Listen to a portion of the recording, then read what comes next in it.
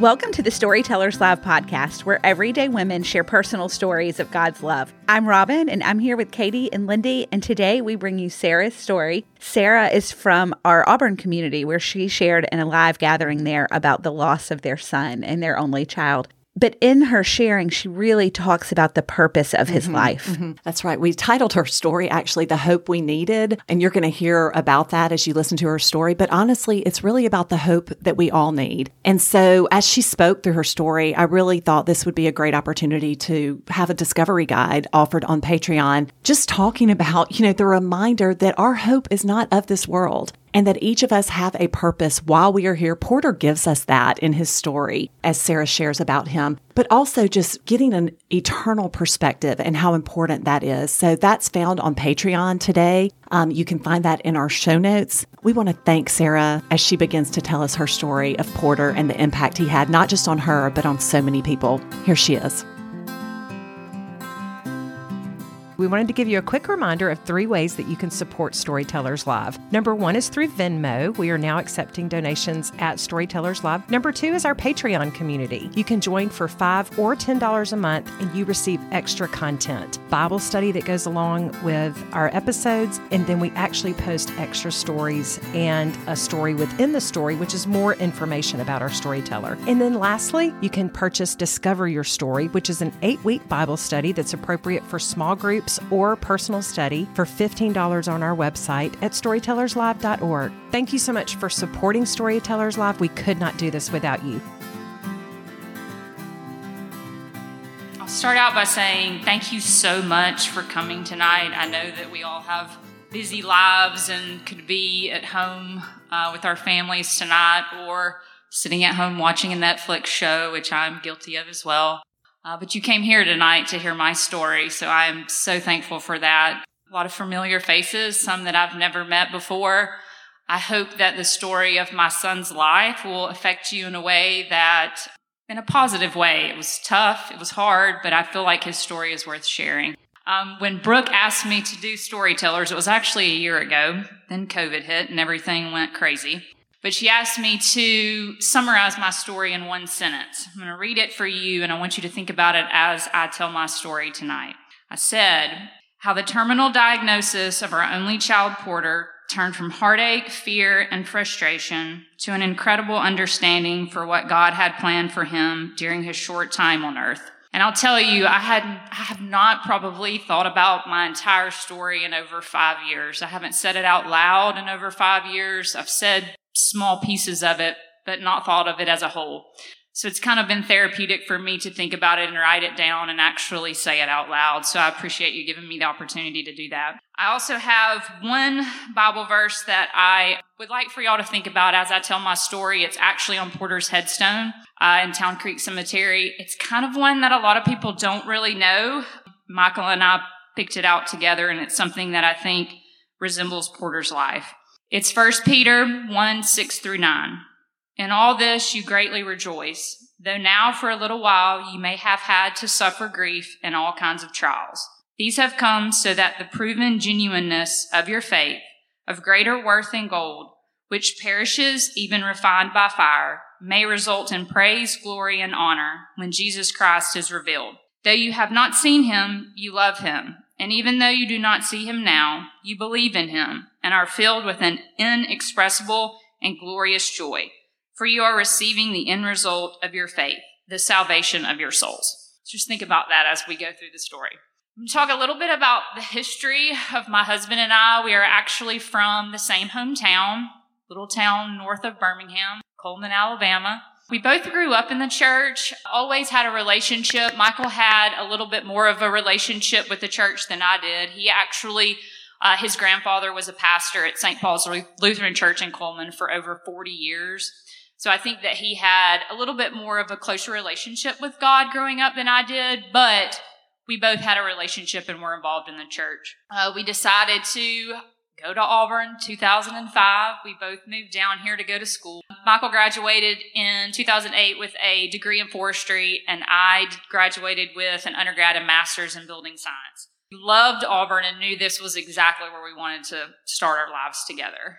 We decided to get married in between that short time from undergrad. There's a 2-week time frame before I started my master's, and we said, we'll just get married real quick, go on a quick honeymoon, and kind of check that off of the list. So we got married May 9th, 2009. We'll actually celebrate our 12-year wedding anniversary next month, which is hard to believe. It's crazy. It goes by so fast. I'll say this. There are a lot of people in here tonight that I met at the church that we decided to attend. When we started our married life, that was something that we wanted to do. I mean, I think everybody's guilty whenever you're in college of kind of letting that slip. Even though we went to church when we were growing up, when you're in college, you kind of just get in that routine, and we were guilty of that. We did not end up going to church on a regular basis, but we wanted to find a place in town where we felt welcome. And so we went to several places in Opelika and in Auburn, and we decided that we would attend Auburn United Methodist Church. It's now called Auburn UMC. And that's where we started going in 2010.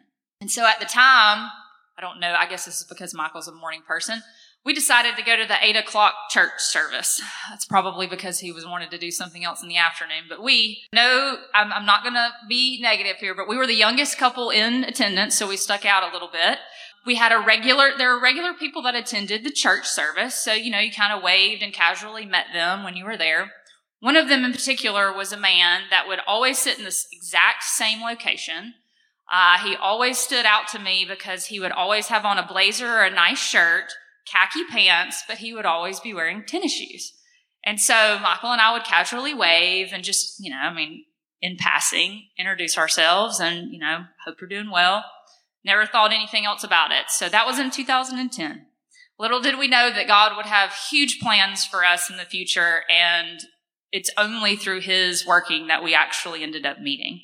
Second thing, some people in here are in the Sunday school class that we decided to attend. We wanted to have a deeper relationship with God and understand, and that's the only way that I feel like that we could was to find a Sunday school class. So we visited a few. We decided to go with the Family Essentials class. Debbie Smalley is here. She was one of our teachers. And also what was unique about that class was we were actually one of the only people in that class that did not have kids at the time. We were welcomed with open arms, and it just felt right. We said, this is exactly where we need to be. There was nothing about that class that we did not like. We loved it every single time. And so it was a very large class, but we fit in pretty well and made some lasting friendships there. I say all of that because it will come back in a full circle in a minute. Michael and I settled into married life in 2012, early 2012, found out that I was pregnant.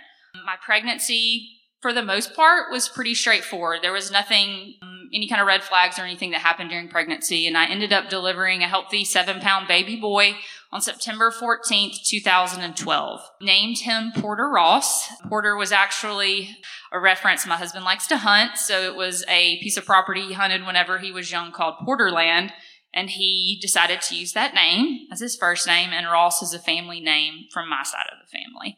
He had the blondest hair that I've ever seen. My hair is not naturally blonde. I have a lot of gray now, so that's why it's blonde, but not naturally. And he had the bluest eyes that I had ever seen. Plenty of jokes went around about, is that really your kid? Yes, we've had every genetic test known to man done, so yes, he is. But he didn't look anything like Michael or I. One of the questions that's always asked at the hospital is, who's your pediatrician going to be? And so it was a no-brainer for us because the Sunday school class that we had chosen to go to, David Smalley was the teacher, and he happened to be a pediatrician in town. So that was, of course, write him down. He's going to be our pediatrician. And of course, relationship, he comes into play a couple of times down the line too. I think that as you're having your first child, it was a steep learning curve for us. We lived in Auburn. Both of our families still lived in Coleman, so we really didn't have a lot of help. So there was a lot of sleepless nights. But honestly, looking back, it really wasn't that bad. I think that you go to checkup after checkup when they're little. Everything checked out fine for Porter at the 6-week visit. Then you go to the 1-month checkup, and I think there's a 2 or 3 month checkup. And what started to happen was in that first 2 or 3 months of his life, every now and then I would notice his eyes would start bouncing back and forth. It wasn't a continuous thing. It would be something where if you had to really focus on his face, you would see it. I told Michael to look and see if he saw anything, and he really couldn't see it. So I said, well, I'll just go ahead whenever we go to our 4-month checkup with David, I'll just tell him, hopefully he won't think I'm crazy, I'll just ask him if he sees it or if he sees anything that he thinks might be wrong. So went to the checkup, everything was fine. Dr. Smalley said that there wasn't really anything that he thought on initial glance that could be wrong. He's still so small, we'll just wait and see as he develops. And I think that there was something that sparked in David's mind, because I want to say it's because he, he just thought about us maybe a little more than others because we were in his Sunday school class. But he called me a few days later and he said, hey, why don't you just go ahead? I've got a friend that's a pediatric ophthalmologist in Birmingham. Why don't you just go see him? Let's just make sure there's nothing wrong. And I said, okay, well, that'll give me a little bit of a sigh of relief. We'll make sure nothing's wrong, and then everything's going to be okay. Now, remember, looking at him, you cannot tell that anything is wrong. He's still checking off most of the milestones. He's having a little bit of, grabbing at things, has some issues, I'm thinking, with his eyes, but otherwise everything's fine. So David said, you have an appointment a week later in Birmingham. So I remember vividly talking to my parents, and of course their reaction is always, oh, everything's going to be okay, because that's what parents do. Everything's going to be okay. I just knew, though, I said, there's something deep down inside of me that says something is wrong. And you want to push that away, but I knew something was wrong. And maybe that's some other's intuition, I don't know. But I felt it. I think that week was very hard, because I think you go through the cycle of, okay, what's the worst case scenario? Well, the worst case scenario is he can't see. The worst case scenario is he's not going to be able to play baseball. He's not going to be able to go hunting with his dad. He's not going to be able to do all these things. I said, but that's worst case scenario. That's got to be worst case scenario. Fast forward, we go to our ophthalmologist appointment. Porter's 4 months old at the time, so he's still relatively small. The doctor was extremely nice, extremely talkative, and in my head, I'm just thinking, I'm praying, I'm like, please tell me he can see. Please tell me he can see. And so we go in his office, and he waved some cards in front of his face, and I said, can he see? And he said, yeah, he can see. And I said, oh. I was like, great. I was like, he can see. And I said, okay, that's all I needed to know. What else do you want to do? And he said, I'd like to dilate his eyes and take a look and just make sure. So dilate his eyes. You have to sit out in the waiting room for about 15 minutes. And we went back in. And I remember there was a drastic change in his demeanor. So remember, he's really talkative and easygoing, friendly. He looked in Porter's eyes, and it was dead silence. And I remember saying, what's wrong? And he's just sitting over there typing on his computer. And he said, Porter has cherry red spots in the back of his retina. And I was like, well, I don't know what that means. I was like, what does that mean? And he said, well, I'm not sure exactly what it means, but I need you to go over to UAB genetics office immediately. And so we said, okay, let's go. So we pack up, we drive over there, we meet a doctor. She says that cherry red spots are a telltale sign of 15 different genetic disorders. But she said, oh, it could be nothing, but it could be one of these 15 different disorders. And we said, okay, well, he looks normal. I mean, we just found out that he can see. I'm not sure what else it could be. And she said, well, I need you to go to Children's now, because we're going to test for there's 15, so we can test for 3 of them at a time. Because he's so small, you can only get so much blood, so much urine, and take so many x-rays at a time. So then we go from the ophthalmologist's office to the geneticist's office to Children's Hospital. So I'm like, this is not, the whirlwind of this is not good. This is not really, it's a great hospital, but that's not where you want to be. And so she said, we're going to test for the first 3. If those 3 are negative, you'll come back. We'll test for another 3, and so on and so forth. She said, we'll get the test back in a week. The first 3 that we're going to test for are Sandhoff's, Tay-Sachs, and gangliosidosis, which we all know he ended up having.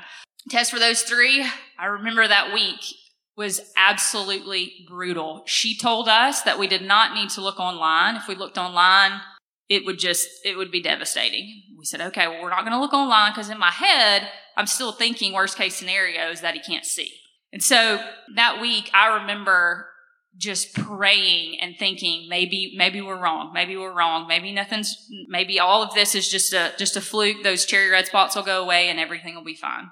Well, I happened to be at work that day, and I remember exactly where I was. I was at Pat Wingfield's house, who also happens to go to church at Auburn United Methodist. And I got the phone call. It was the genetic counselor. She said that Porter tested positive for gangliosidosis. And I said, okay, well, what does that mean? And she said, I need you to come to Birmingham tomorrow. And, she told us to bring some paperwork and all kinds of stuff. That was February 5th, 2013. And all I remember from that day was I called Michael and told him exactly what she said. And he looked it up online and he said, Sarah, all that it says is that Porter's not going to live to be 2 years old. It's a terminal disease. And I said, well, the worst case scenario is that he was going to just not be able to see and that we could have to do something, do some kind of surgery, do something. And he said, no. He's like, it says that they don't live to be more than 2 years old. And so that's probably why she told us not to look at anything online. But next day we go to Birmingham.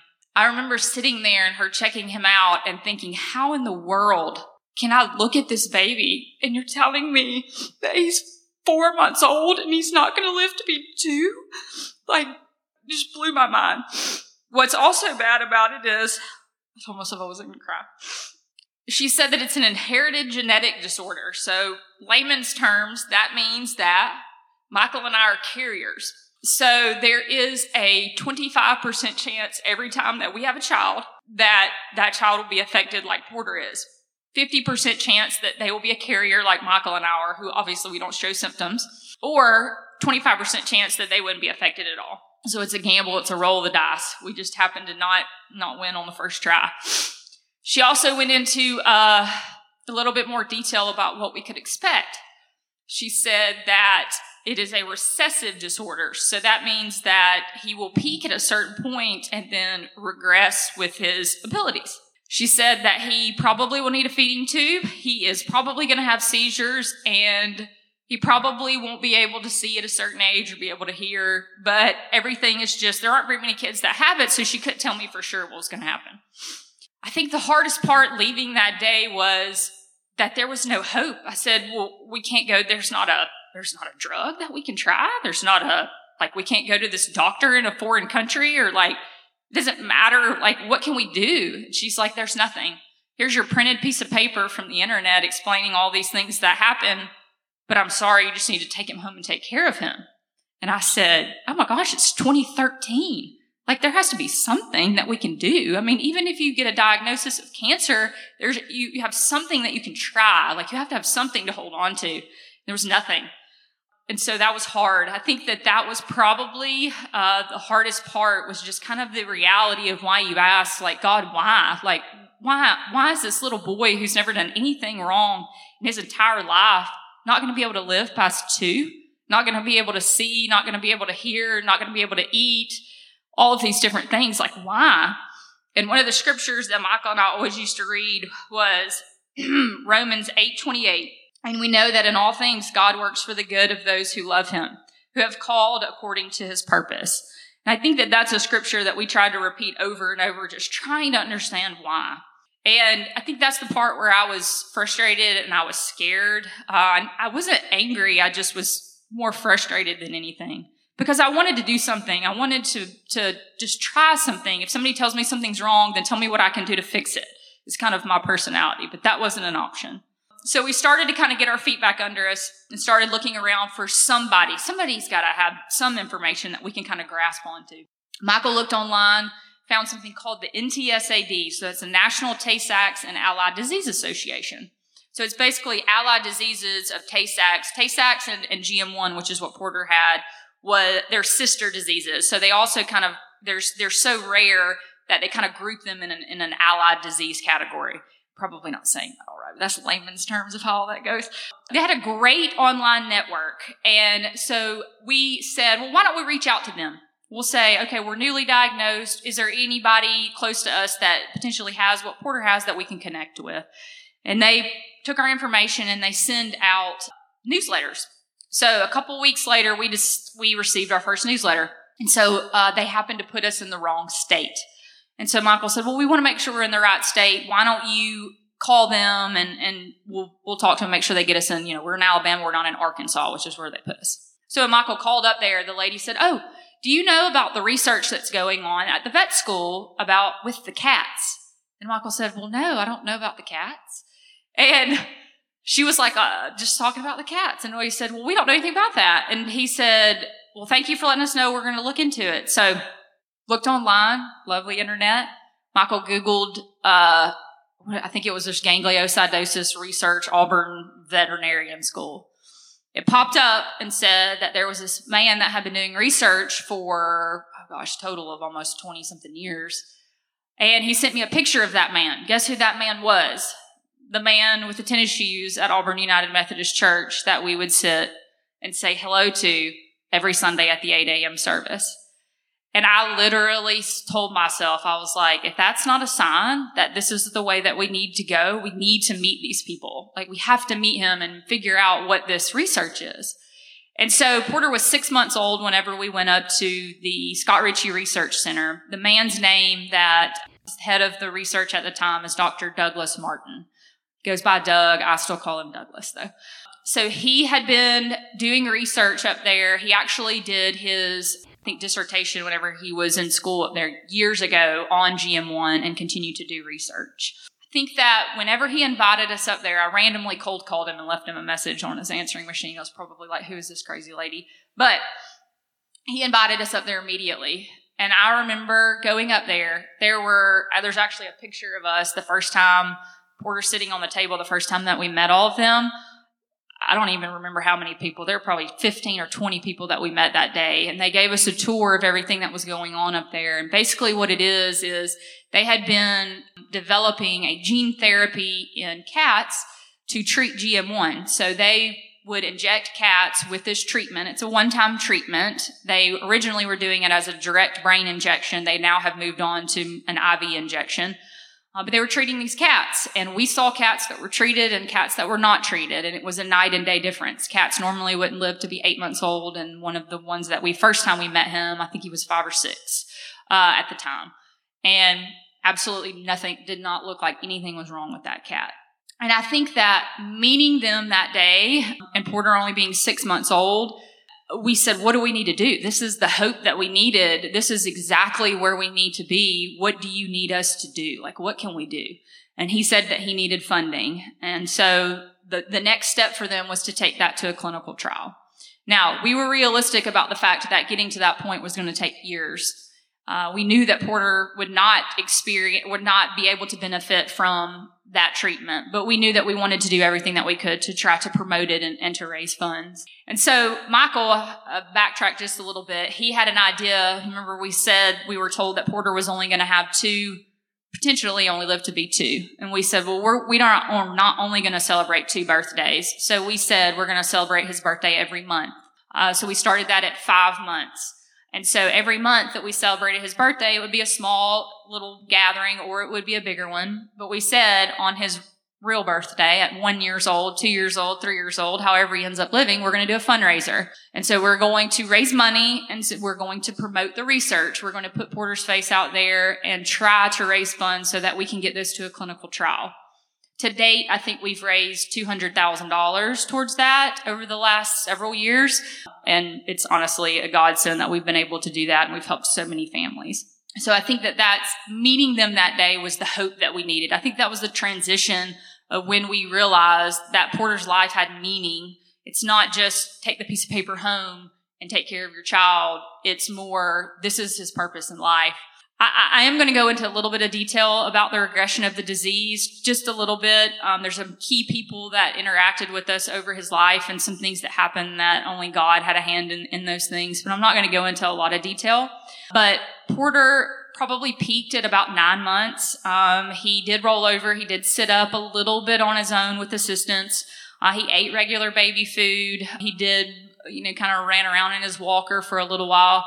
So those things were normal, but then the regression started. And the one thing that I think that we were scared the most of were the seizures. We had gone to a neurologist up at Children's and we had the meetings and conversations about what to expect. But when Porter was about 17 months old, that's when he had his first seizure. So I remember I was up and down all night because he thought he was teething and doing the normal thing. And I picked him up. It was about 5 o'clock in the morning and trying to give him his medicine. And all of a sudden it started and I just knew by holding him what was happening.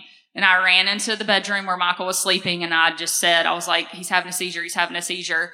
And we knew what we were supposed to do, but in that moment when it's happening, you're terrified. just absolutely terrified. And he was turning blue, and it was just awful.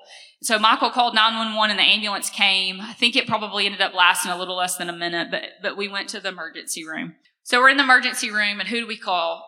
Pediatrician, to tell him, hey, David, we're in the hospital. Just to let you know, he's had his first seizure, just kind of giving him the information. He said, well, I'm coming to check on the babies in the morning, or in a few minutes. I'm going to stop by and see you. We said, okay, thank you. So what they found out, though, in the meantime, was that Porter was basically aspirating. So when he was eating, he wasn't swallowing where it needed to go. It was going into his lungs. We didn't know that at the time. We were in the process of getting a G-tube, trying to check off the things that we needed to, but I didn't realize that was the case. But so he had pneumonia from aspirating, and we had a treatment plan. David comes in that morning. I don't remember. It was probably like 8 o'clock or something. Checks on us, and he says, okay, I agree with the treatment plan. Porter's got pneumonia. Hopefully we can just treat it with antibiotics and we can, get over this. I said, okay. He did not round the corner in that emergency room, and Porter went into his second seizure. At first we thought it was a febrile seizure on the first one. And we said, okay, if he just has one, maybe it's a febrile seizure. Maybe that's all that it is. That wasn't the case. So he went into his second seizure. It was one that lasted 15 minutes. At one point, I remember there were probably 8 doctors and nurses over him. David was there, obviously. They pushed us aside. I remember literally on my hands and knees in the floor of the hallway at the ER, just screaming and crying. And they couldn't get the seizure under control. And so you're sitting there and they push you away. And so you don't know what's going on. You're like, what is going on? What's going on? And so Michael said, we have to pray. And so I'm literally just on my knees, and I'm like, we are just not ready to lose him now. There's too much that he has to do, and he's 17 months old. And I said, he's got to make it past 2. And so Dr. Smalley happened to have all of the doctor's information that we had at Children's. And so at EAMC, they don't really have a lot of babies that come in with seizures, and so they don't necessarily have all the information that they need to stop them. Well, David happened to be there, and he had all of the doctor's information and was able to call them and get the dosage right to get the seizure under control. And I know that if he wouldn't have been there, I just don't think that Porter would have lived through that, because they couldn't get it to stop. So that's another reason why I think David was placed in our lives, that there's no other reason why than he was there to save his life that day. So this started a whole new cycle of what I'll call a new routine. He was life flighted to Children's, and we had to drive up there and follow. We couldn't ride in the helicopter up there. And so we stayed there. We did end up getting a G-tube. And so he was able to eat easier after that. And it was a godsend to be able to do that. I think at around like 2 years old, we hit another round of going into the hospital. And that's when we started oxygen on a daily basis. It just helped him out tremendously, being able to have that every day. And we also, we brought in hospice at about 2.5 years old, which, remember, we've made it past the printed out piece of paper that said he wasn't going to live to be 2 years old. We're at 2.5 now. And I remember seeing him just progressively get worse and just wanting to be able to help him in any way that we could, but there was nothing that we could do. And so for the last year and a half of his life, we kind of just made sure that he was comfortable. Anything that we needed to do, hospice helped out tremendously. They just helped us navigate the day-to-day struggles that he would have. There's one thing I'll interject. The last visit that we took Porter out on, I don't know if any of y'all remember this, but there's a Vapor Wake dog program at the College of Veterinary Medicine. The it's not a bomb sniffing dogs, but Vapor Wake dogs. So they had called us and said, we'd like for Porter to come and meet the dog that we're naming after him. His name is going to be Heatherly. And we said, oh my goodness, are you serious? It's a little chocolate lab puppy. We took Porter out. This was about 3 months before he passed away. And we got to meet the dog. And that's just something that touched me so much, that they thought about Porter in his life to name one of these dogs that can go and, it could be working in anywhere. And it's just for them to think about him and to have that ability that they can name dogs after people and it means something. It's just really meant a lot to us. So Porter continued to fight. We celebrated 49 birthdays with him. celebrating 4 real birthdays, but 49 birthdays, where you took the time to just stop and think, he made it another month. He made it another month. He made it another month. And he beat the odds. The last week of his life, Michael and I were there every single day with him, 24 hours a day. And I held him when he took his last breath. That day was November 10th, 2016. It's hard to believe it was that long ago. But his life to us meant so much. And just to be there in that moment, I battled with going to work and not being there if something were to happen to him. I would have regrets, but it didn't. It ended exactly the way that Michael and I had prayed for years. But I'll say this, though. The next chapter after Porter passed away was very tough. I think that you go through the routine and you have somebody to take care of and you have this responsibility for so many years, and then it's gone. No offense. I guess you could take care of your husband, but I was like, I'm over that. But I wanted to take care of somebody. I wanted to do that. Even though it was hard, I needed that. And so Michael and I continued to go to church. I think friendships helped us through all of that too. But I would always find myself just going home after work and staying there. I wouldn't go anywhere. And I'm like, what am I doing? I'm just sitting here, but I can go and do anything. But I didn't know what to do because I had done the same routine for so many years. So it was very hard to kind of start new. But we've done that. Also, since meeting Dr. Martin in 2013, golly, this just still blows my mind that this is happening. So our goal, remember, was to spread the word about the research, and we continue to do that. We took a year off from our fundraisers after Porter passed away, but then we had another one. We didn't have one last year, but we had one in 2019. And I think that for us, having those fundraisers gave us purpose, that we could talk about Porter's life and raise funds and try to help push the clinical trials forward. I remember it was 2019. It was actually our anniversary dinner. Michael and I were sitting, I think we were at Vendatories, and so romantic. We got a text message from Dr. Martin, and we had been in contact with him a little bit here and there, and he said that he wanted to give us the good news. And of course, we're like, what's going on? And he said that they had treated the first child at the National Institute of Health with the gene therapy that they had developed at Auburn. The little girl's name was JoJo. She actually she had the juvenile form. Porter had the infantile form of GM1, which is a little more aggressive. JoJo had the infantile form, so she was, I believe, 8 or 9 when she received her first treatment. I'm going to read you a statement from a doctor that was involved in that clinical trial, and what her response was when she saw JoJo at her follow-up visit. Now remember, this is 2019. We met Dr. Martin in 2013. This was what the doctor said after JoJo received her first treatment, one-time injection. This is her 6-month follow-up, I believe. She said, "I was worried every bite she put in her mouth and stretched her neck and leaned her head back to swallow that she would aspirate. No question in anyone's mind that she needed a G-tube. On Friday, I watched her eat lunch. No coughing, no choking, no drooling. Picked up 2 pills from her tray with a 3-point pincer grasp that was gone last time I saw her. Put them in her mouth and swallowed them. This is remarkable. We had hoped only to arrest the disease in this child, and now we get bonus points." And from that point on, I actually talked to Dr. Martin a few days ago. So JoJo this is in 2019, so it's 2021. He said that she still has trouble speaking, but she can communicate with an iPad. Her mom asks her what she wants for lunch, and she can point on the computer little screen and tell her that she wants a Chick-fil-A sandwich. She used to have to wear diapers. She does not have to wear diapers anymore. She can go to the bathroom on her own. She can eat on her own, and she's gaining weight on her own, when all of that before, she potentially wouldn't have even lived a few more years. And here she is making progress, that her brain is healing. And so since JoJo has got her treatment, there have been a total of 5 other patients that have received treatment. All of them are doing well. We've met one of the other little boys that was treated. We met his mom. We've also helped them get some things that they need. They actually live in California. But that says a lot. And I remember Dr. Martin telling me next time we saw him in person, he said, when I was sitting there and watching the gene therapy go into JoJo, he said, all I could see was Porter's face. And I said, well, that's what it was worth.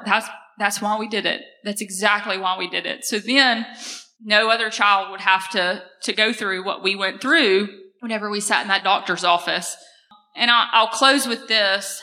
It's one of the things that I think everyone judges their life on, and this is human nature, I would say, on the success of their children. I don't think that's anything negative. That's just what we do. I think for us, Porter's life had purpose, and I think his legacy and these clinical trials and being able to see these kids potentially have a long life that's why we did everything that we did. Michael and I told ourselves in the beginning that we were going to be one of the ones on this journey that made it on the other side. We would be stronger than we were when we started. And I think that we made it there. And it's because of Porter. He changed a lot of lives and he's touched a lot of lives. And I'm thankful that I was able to be his mom.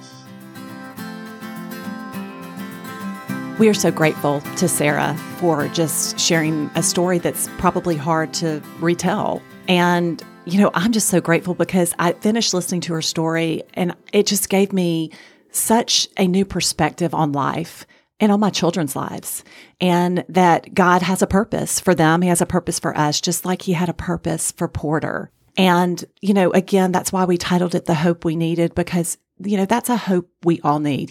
Faith is being sure of what we hope for and certain of what we do not see. And Sarah just really made me reevaluate my eternal perspective by listening to her story. So I thank her so much for sharing.